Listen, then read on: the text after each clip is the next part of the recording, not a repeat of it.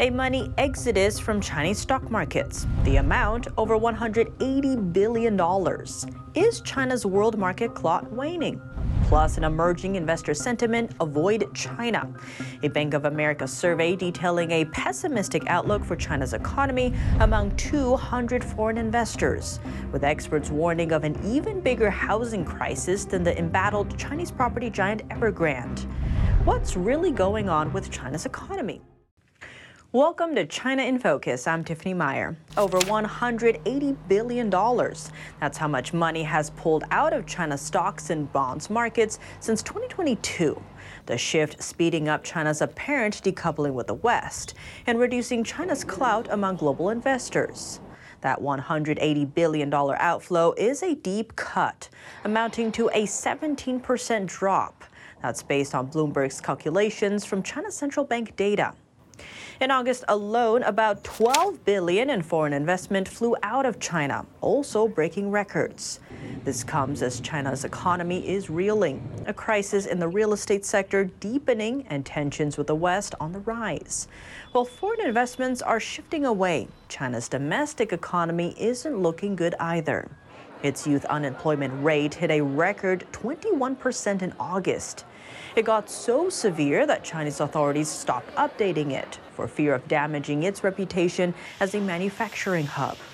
For the Chinese Communist Party, clusters of educated and unemployed young people in big cities could become a challenge to its authority. And for years, Beijing has been relying on economic growth to boost its legitimacy. Now, that method is losing its grip under a reeling economy.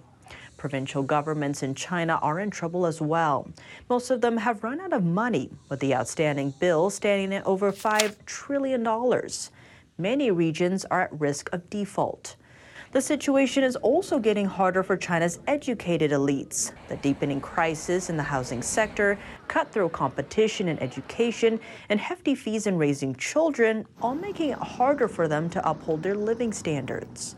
None of them expect the Chinese economy to get better over the next year. Avoid China. That's what investors are saying, according to a Bank of America survey. The bank surveyed investors with $616 billion in assets under management. It found that few are confident the country's economy will improve in the near future.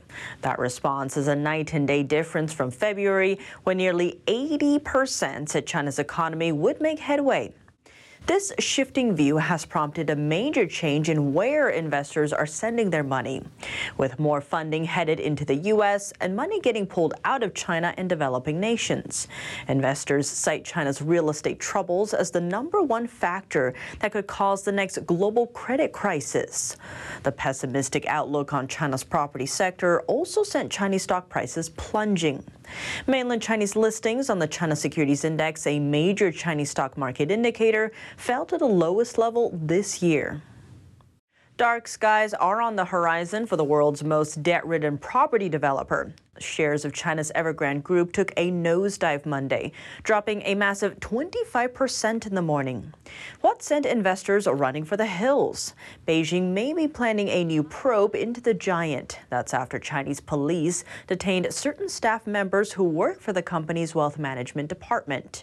It's reportedly headed by General Manager Du Liang, also the unit's legal representative.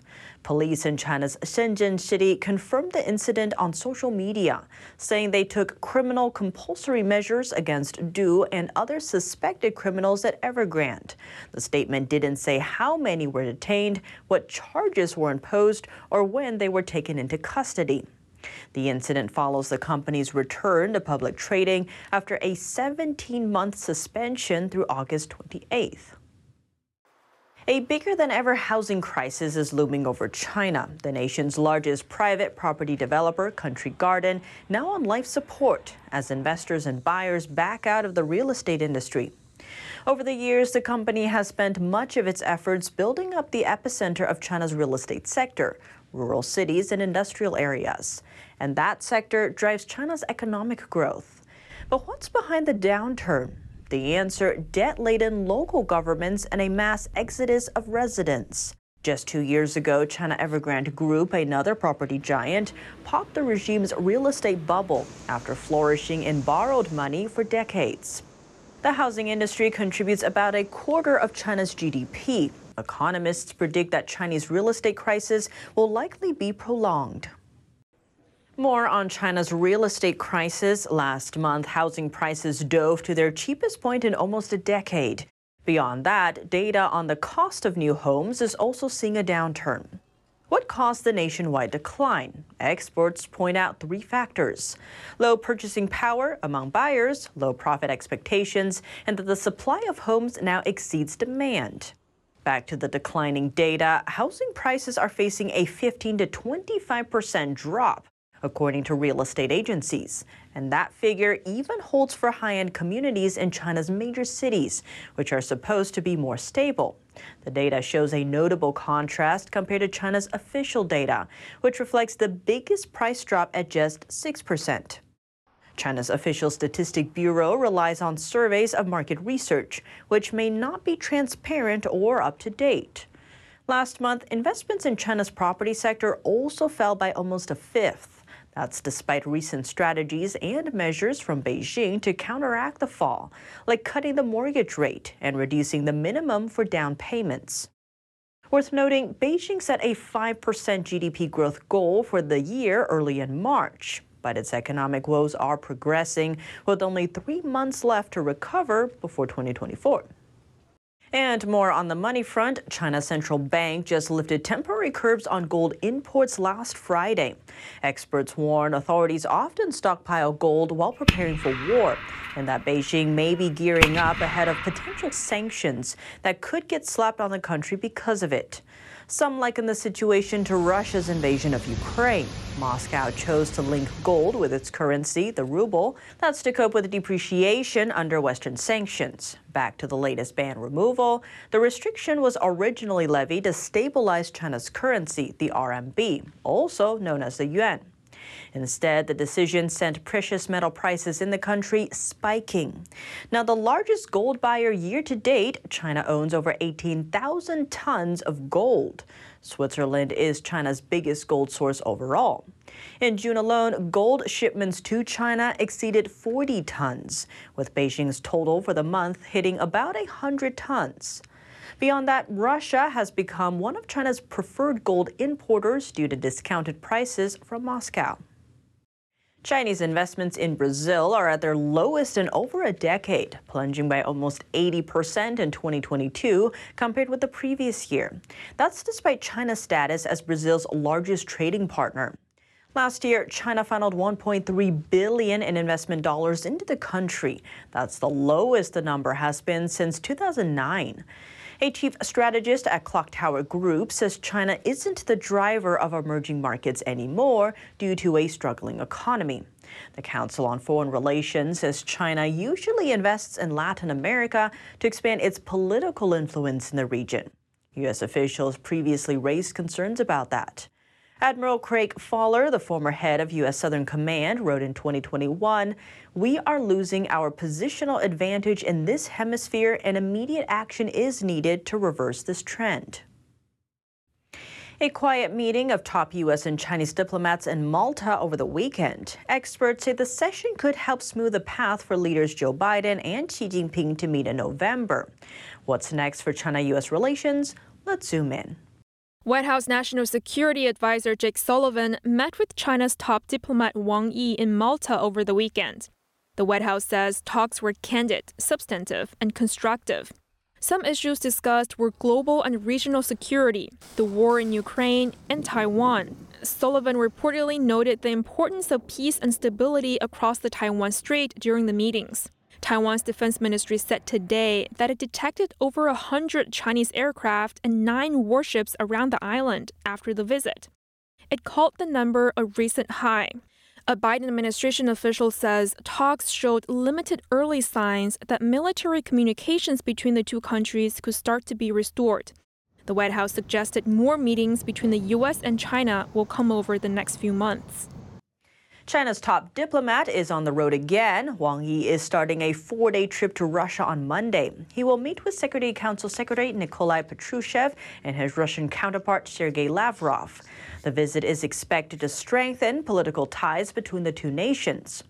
Wang is expected to lay the groundwork for Putin's visit to Beijing for the third Belt and Road Forum, following an invitation by regime leader Xi Jinping earlier this year. Also, an update from Russia. North Korea's leader Kim Jong-un is heading home after making a final stop at an eastern Russian city. During his week-long visit, Kim pledged to step up military and economic cooperation with President Vladimir Putin, raising concerns from South Korea and the U.S. NTD's Cos Temenes has more on Kim's visit. Kim Jong-un left the railway station in Russia's far eastern city of Artyom on Sunday.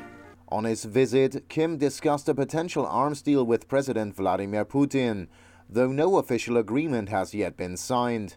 According to North Korea's state media, the visit aimed to further solidify cooperation between the two countries.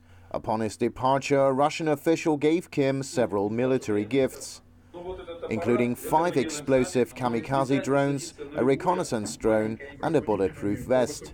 During his trip, Kim visited multiple military, educational, as well as cultural facilities, including a Russian fighter jet factory that is under Western sanctions.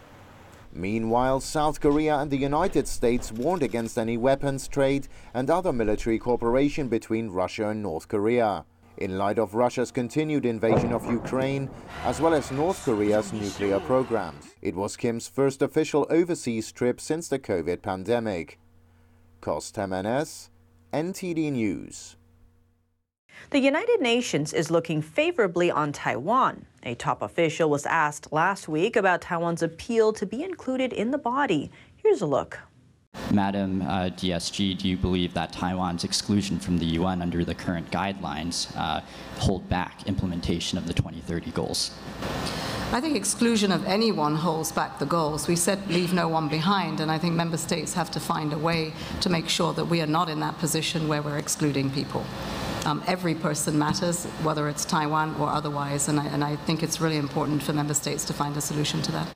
Taiwan has long called on the United Nations to admit it as a member, but under a 1971 UN resolution, only the People's Republic of China is recognized as the legitimate representative of China to the group. A UN deputy spokesperson added that UN sticks to the One China policy. Taiwan has its own government independent of Communist China, but Beijing claims it as part of its territory and threatens to take over the island by force if necessary. Coming up, Huawei's bombshell debut. The Chinese tech giant quietly unveiling its first 5G smartphone using China-made chips. Now U.S. lawmakers are calling for tighter export controls. Why? Because Huawei can't access 5G chips or chip-making technology from overseas due to Washington's export restrictions. How did China manage to do it?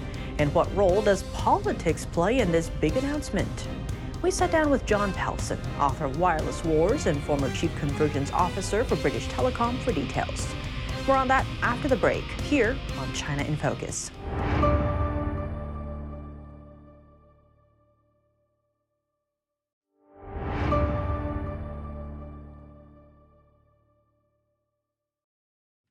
Welcome back to China in Focus. I'm Tiffany Meyer. A made-in-China chip inside Huawei's newest smartphone is making waves.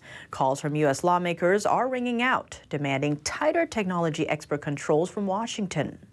All of this unfolds as Huawei grapples with restrictions on 5G chip access overseas. As tensions rise, what's next for U.S.-China relations?